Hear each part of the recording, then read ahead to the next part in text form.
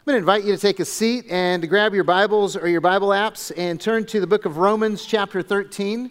Romans chapter 13 is our text today. If you don't have a Bible with you or a Bible app on your device, that's fine. Grab one of the Bibles in the seats around you and turn to page 1127, and you will find our text for the day. And as always, if you're here and you don't have a Bible and you want one, then please take one of these with you. It is our gift to you because we want you to have the Word of God, because we know if you read the Word of God, God will change your life. Hey, we're skipping ahead to Romans 13 because a lot of you are like going, hey, weren't we in Romans 8 last week? And what happened to all the ones in between? We're going to get there. But we kind of adjusted the schedule because of the holiday that's coming up. You guys know that the 4th of July this year is on the 4th. And it's Wednesday. At 9 o'clock, we're going to have a great celebration in here. Hope you can come and be a part of that. Come pack in and celebrate. But this text deals with how we relate to government, how we relate to our nations. And I thought it was appropriate to kind of jump ahead and look at Romans 13. And because we're celebrating our freedom, we're celebrating our faith. And I just want you to know, I praise God for the United States of America. Yeah, you guys can clap if you want to, if you're excited too. See, I believe personally that the U.S. is the greatest nation on the face of the earth. And it's because of the genius of our founding fathers, the freedom that we enjoy, the prosperity that we live in, the beauty of our nation. But I also believe that not just because I'm a patriot and a loyalist, but because I've traveled extensively. I've been in 32 countries, 5 different continents, and I've got something to compare it with. I mean, you don't really know that, there's better hamburgers than McDonald's unless you eat someplace else. And I've eaten some other places, and so I'm just telling you, based on my experience, my travels, I'm a huge fan of the U.S. of A. And I think that America is the greatest nation for reasons that you may not expect. For instance, I believe that America is the best because of public restrooms. We have them, they're free, and usually they're somewhat private. And most of them even have toilet paper in them. I'm just telling you, that's a huge bonus. And I'm just being serious. If you've traveled like I have, you praise God for the skankiest, dirtiest, nastiest, truck stop restroom you've ever encountered because it's there. See, I've been in Thailand where the urinals for the men were on the outside back of the building. That's awkward. Can I just tell you that? I've been in what's now Russia where I said I need a restroom, and the guy goes, no, you don't. I go, yeah, I do. And so they pointed me in this room. I went into this room, and it was like this closet-sized place with one dim light bulb hanging there. There were 5 holes in the ground, no dividers, no curtains, nothing, just 5 holes in the ground and about 20 guys in there. And I was like, you're right, I don't need it that bad. Been in Africa. There are no public restrooms, or public restrooms are everywhere. The bush over here, the grass over here, the roadside over here. So I praise God for America because of public restrooms. I also believe America is the greatest nation because of traffic. Some of you are like, are you serious? Traffic? Yeah, have you guys ever driven in, Southern California or, Phoenix traffic, anything like that? Have you guys ever driven there? Because cars, they move together in roads. So here's the, you guys are going, no, I hate that traffic. It's terrible. It's horrible. Listen, most people in America follow the rules of the road. At least the ones that really matter. The ones that stop signs, really important. Stoplights, really important. Driving on the correct side of the road, really important. And I've been places where all of those were optional. And if traffic slowed down, people just drove into the wrong lane of traffic. They didn't care. They just, I got to get there, and so every man for himself. You know the phrase, if you don't like the way I drive, stay off the sidewalk? That's reality in some countries. Okay? That's just how they drive, and the pedestrian does not have the right of way. And so I praise God for American traffic, the order with which we, get from point A to point B. And then the last reason I believe America is the greatest nation is kind of personal. It's 2 words. Free refills. See, I have a Diet Pepsi problem, and it kills me when I go into a restaurant and sit down, I order a drink, and it's $3 for the drink, but you know what? They'll fill it up again and again, 2, 3, 8 times, whatever I'm going to drink, depending on how long we're there. But in other countries, they just stare at you like, nope, we don't have those here. You got to plop down another $3 or $4 for another drink, and it's just so annoying. And so every time I come back to the States, I'm like, thank you, God, for free refills. No, seriously, America is the best country in the world because of our freedom.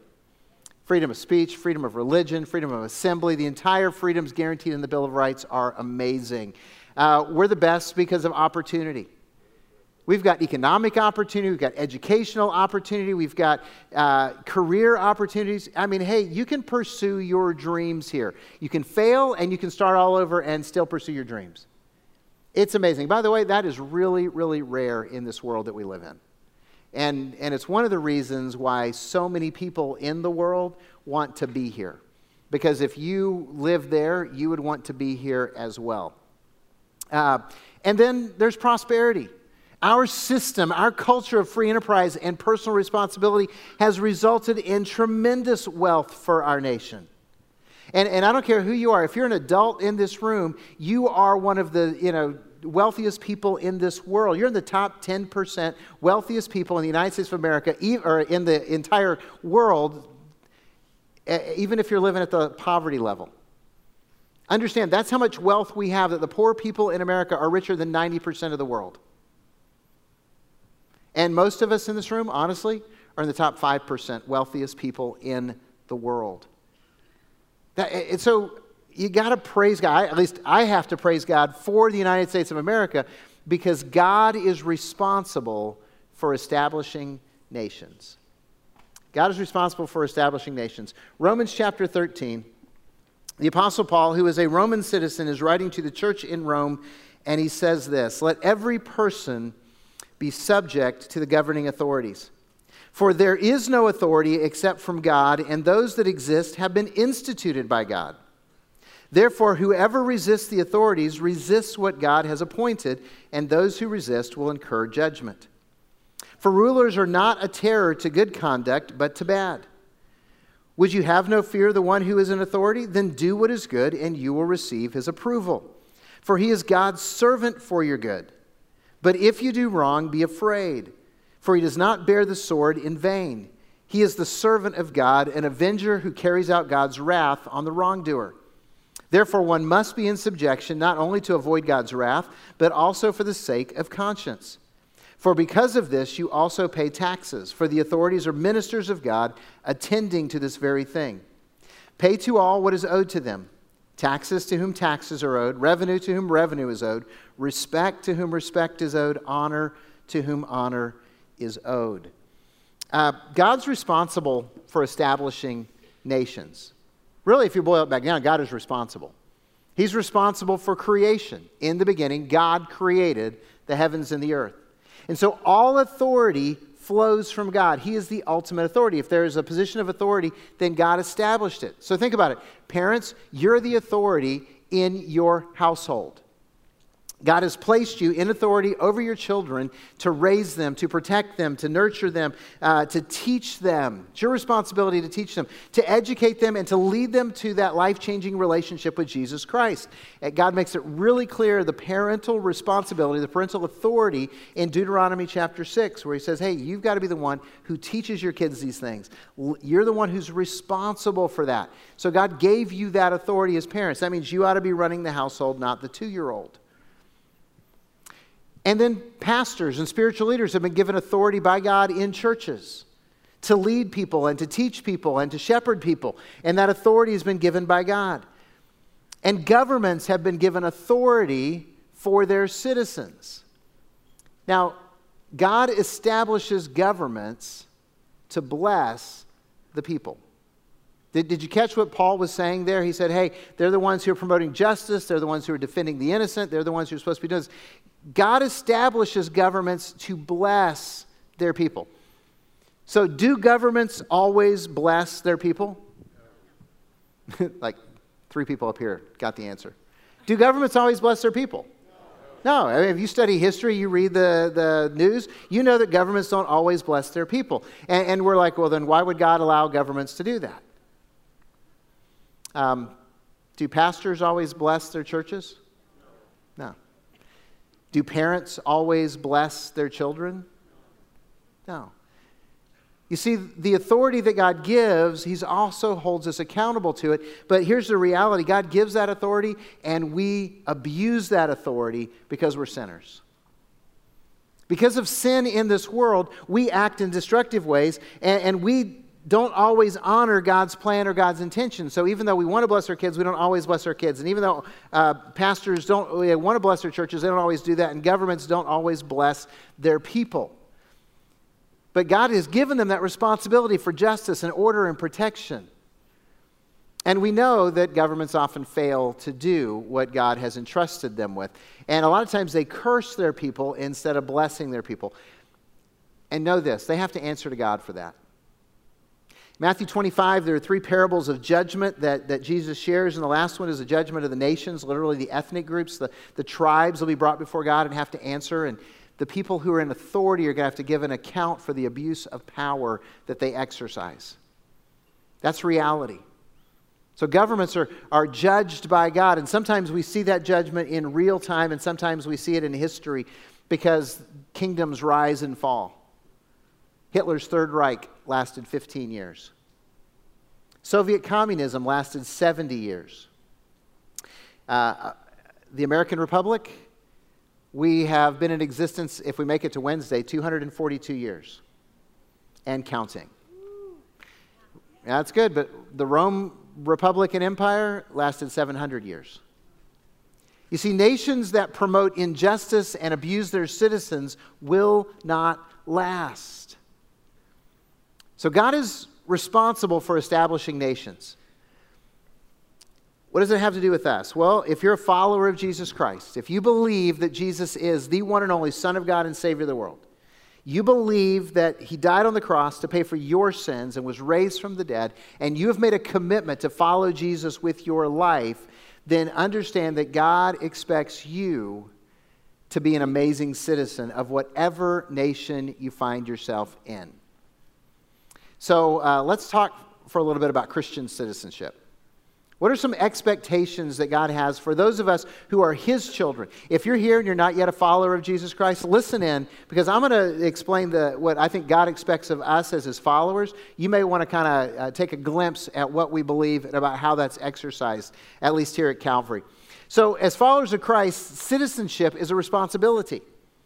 And we ought to be citizens to the glory of God. In other words, how we operate as citizens ought to bring honor to the name of Jesus Christ. So let me just share some things that means. If we're going to be good Christian citizens, then we need to participate. We need to participate. We live in a democratic system that allows us to have a voice and a vote.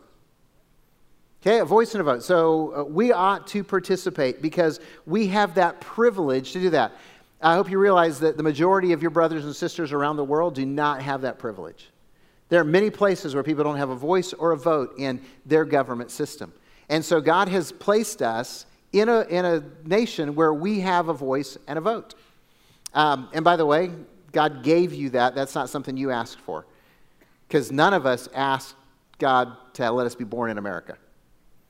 Anybody make that choice about where you were born? No, you didn't. See, this is grace. God has allowed you to be born into this amazing country or live. And by the way, if you chose to be a citizen, if you're naturalized, kudos to you because you made a great choice.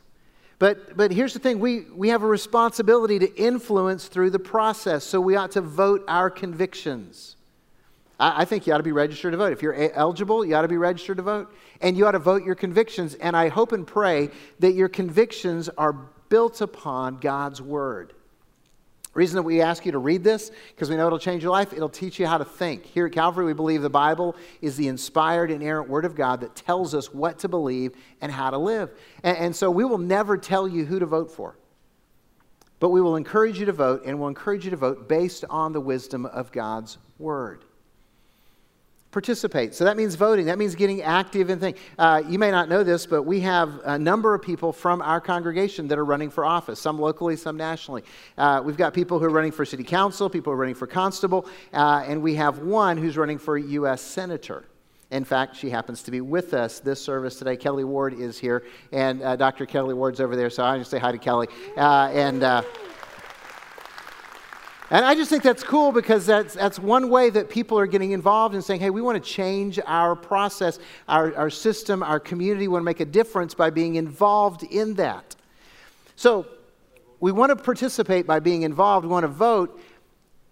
But we must represent Christ in our involvement in the public square. We must represent Jesus in our involvement in the public square. So that means a couple of things. First of all, as Christians, we do not need to hide, abstain, or separate. A separation of church and state does not mean that if you're a person of faith that you need to disappear and shut up. We have a vote and we have a voice. Now, I share that with you. And at the same time, you need to understand that if you participate in the public square, there's a lot of the convictions that you may have that people may find unpleasant, distasteful, or disagree with. And they may express their feelings about your convictions and about you personally because they may not like it. And one of the things that I've noticed, especially about my generation and older, is we want to express our convictions and we want those to be received well. I mean, most of us really don't want to be seen as a jerk, right? But if you express your biblical-based convictions, there's a lot of people who are not going to like you. There's a lot of people who are going to say things about you. And by the way, that shouldn't really surprise us because that's what Jesus said. Jesus said, if people hate you, don't be surprised they hated me first. If people persecute you, don't be surprised they persecuted me first. And then in Matthew 5:11, which is part of the Beatitudes, he says this, "Blessed are you when people revile you and say all manner of evil against you falsely for my sake, for in the same way they treated the prophets who were before you, and great is your reward in heaven." Now, those are the words of Jesus, but can I just tell you that when people are reviling you and saying all manner of evil against you falsely, it does not feel like a blessing. It just really doesn't. But if we're going to participate in the public square and we're going to voice biblical convictions, then that's part of the package. And we need to understand that. We need to be aware of that. Now, along with that, this is really important. While we don't need to hide, abstain, or separate, Christians need to reflect the character of Christ in the public square at all times. Let me say that again. Christians need to reflect the character of Christ in the public square at all times. Here at Calvary, one of our core values is character. We believe that you cannot represent Jesus unless you reflect his character. And one of the big commands that Jesus gave is what? Love your neighbor as yourself. So that means that as we're in the public square, we need to use our words to bless. We need to use our words to build up. We need to use our words to teach truth, not to denigrate, to curse, or to attack those who differ in their opinions from us, even if they're attacking us. And that means that we don't need to do it verbally. We don't need to do it personally. We don't need to do it on social media.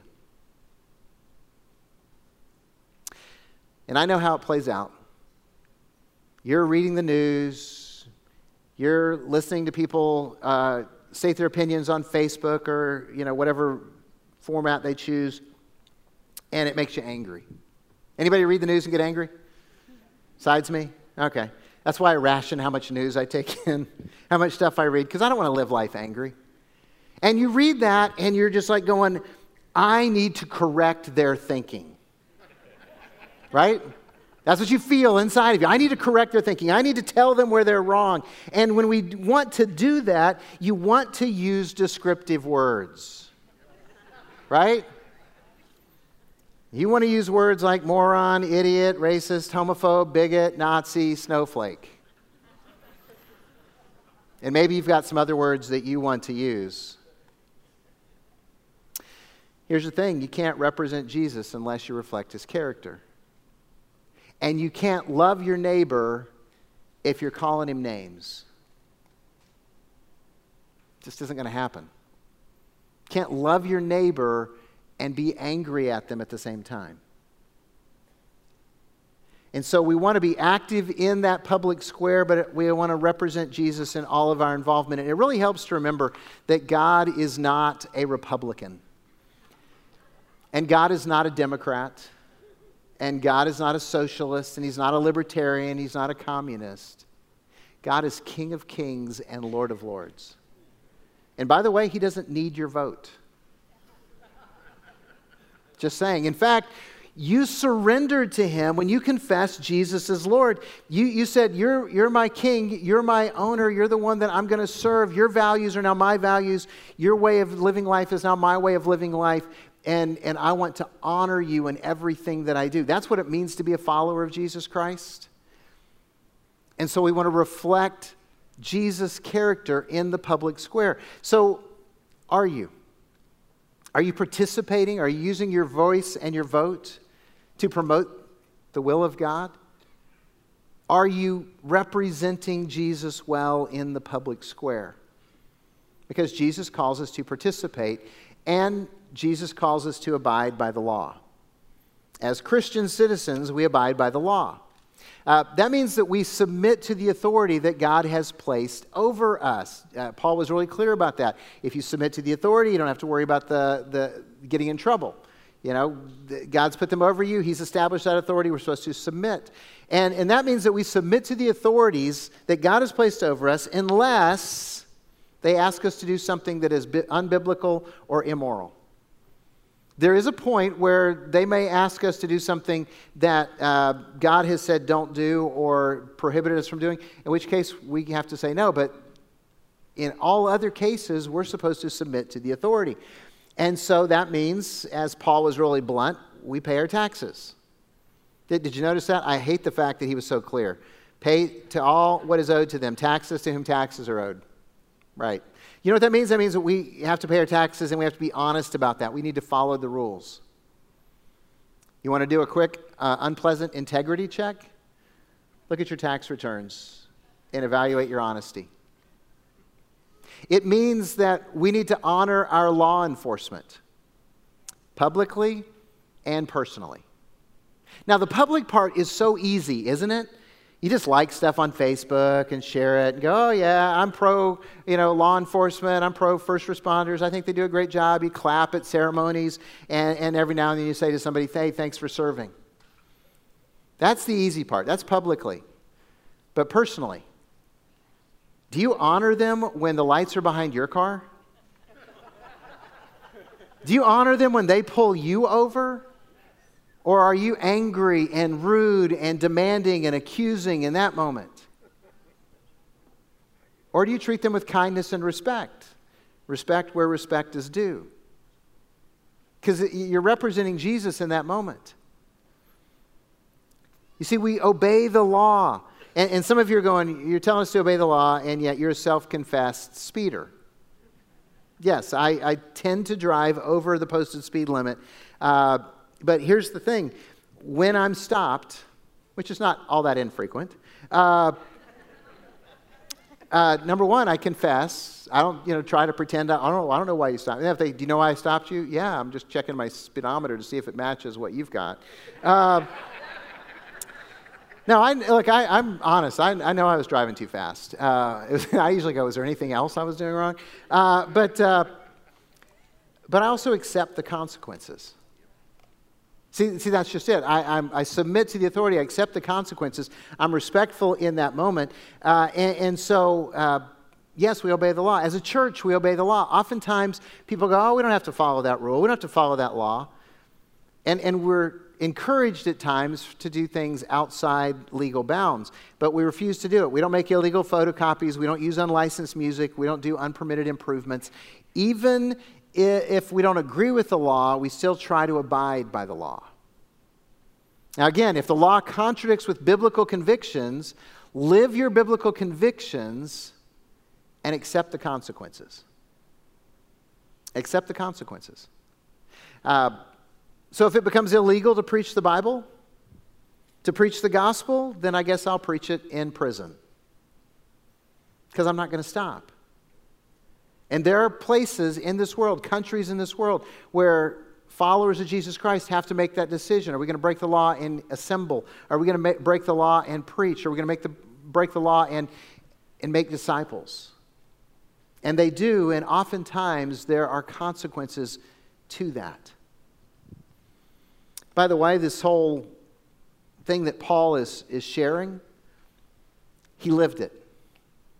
He submitted to the authorities that put him in prison. He submitted to the authorities that for about 200 years actively persecuted the church of Jesus Christ, killing people, imprisoning people, destroying families. And because the church responded with the character of Christ, and because they responded in a way that said, we're going to submit to the authorities, but we're going to accept the consequences, you know what happened at about the 250-year mark after Paul wrote this? Christianity conquered the empire. Through the love of God and the power of the gospel. And it transformed an empire, and it transformed history because the followers of Jesus Christ lived that out. So we want to be great citizens while we're here.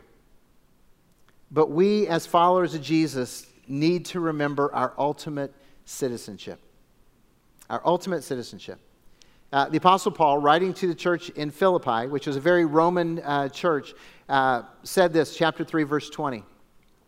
But our citizenship is in heaven, and from it we await a Savior, the Lord Jesus Christ. Our citizenship is in heaven. Now, Paul said that as a Roman citizen. In ancient Rome, you had Roman citizens, and then you had free people, and then you had slaves. And he was at the top of the heap, and he was writing to a church in Philippi that had a lot of Roman citizens in it. And he said, hey, even though we're Roman citizens, even though we got privileges, even though we have rights, even though we have all these extra things given to us, that's not our key focus. Our focus is on the fact that we belong to Jesus and our citizenship is in heaven. And we're waiting for Jesus to come back and to change this world that we live in, to redeem us from our sins and to give us those new bodies. We're going to live in that new nation where it's perfect. He says that's our hope and that's our allegiance. So I can proudly tell you that I love the United States of America. I am proud to be a citizen. But I'll also tell you without any hesitation that my first allegiance is to Jesus. You see, the United States is temporary. 242 years and counting, but it's not going to last forever. The kingdom of Jesus is forever. He is the eternal King of Kings and Lord of Lords. I already told you that I believe the United States of America is the greatest nation on the face of the earth, but it is flawed. There are deep flaws in our country. That's why the news is so frustrating as people debate what should be done or what shouldn't be done. The kingdom of God is a perfect nation that is made up of flawed people that God will perfect. Isn't that cool?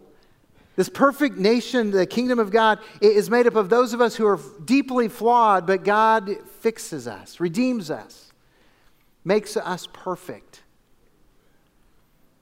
America is a nation that is great because it was founded on biblical principles. The genius of our founding fathers is still blessing us today.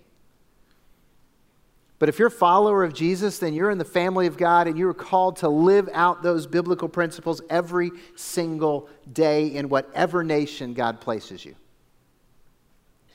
That's why he was able to transform the Roman Empire from pagan antichrist to a Christian empire.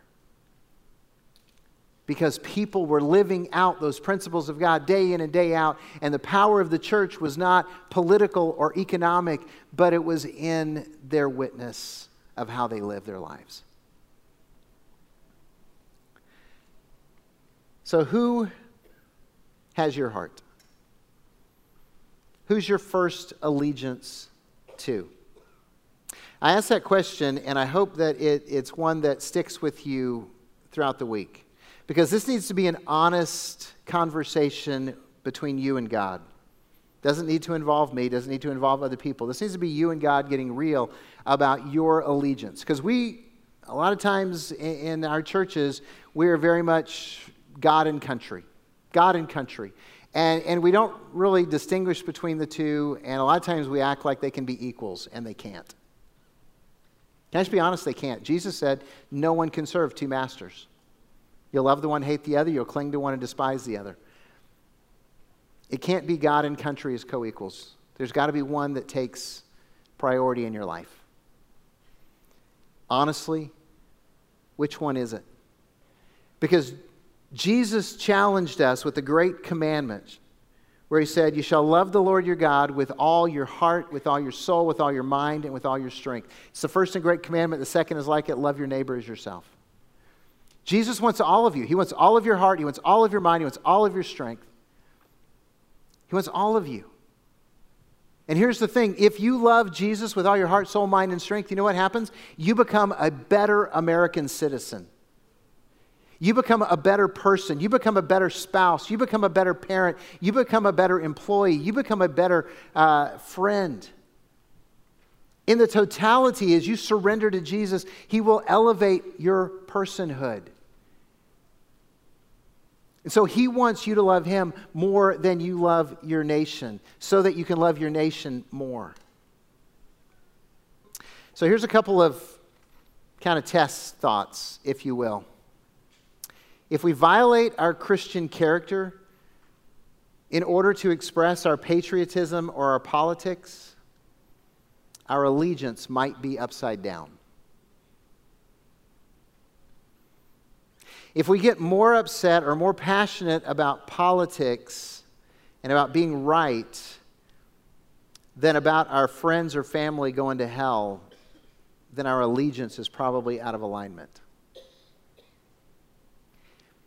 Let me get really blunt. If it bothers you more that your brother-in-law is a Democrat or your father-in-law voted for Trump than it does the reality that neither one of them confesses Jesus as Lord or ever sets foot in a church, then your priorities are out of whack. So who has your heart? Where is your allegiance? You see, I love my country. And I want all of us to be excellent citizens. But even more, I love Jesus. And I want all of us to know Jesus and to love Jesus and to follow Jesus and to be excellent servants of Jesus Christ, representing Him to a world that is desperate to know Him.